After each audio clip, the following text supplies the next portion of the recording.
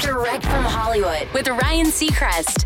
Adele's second album, 21, turned 10 years old earlier this week, and Billboard marked the anniversary by compiling some of the staggering stats accumulated since it released. In the era defined by streaming more than sales, the record still sold over 12 million traditional copies today, a feat which is unheard of these days. But make no mistake, it's dominating streaming as well. Played more than 2.6 billion times, in fact. It's also the first and only album since Michael Jackson's Thriller to be the number one overall album of 2 consecutive years, 2011 and 2012. And it also is the only album of this century to spend 20 weeks at number one on Billboard's Album 200.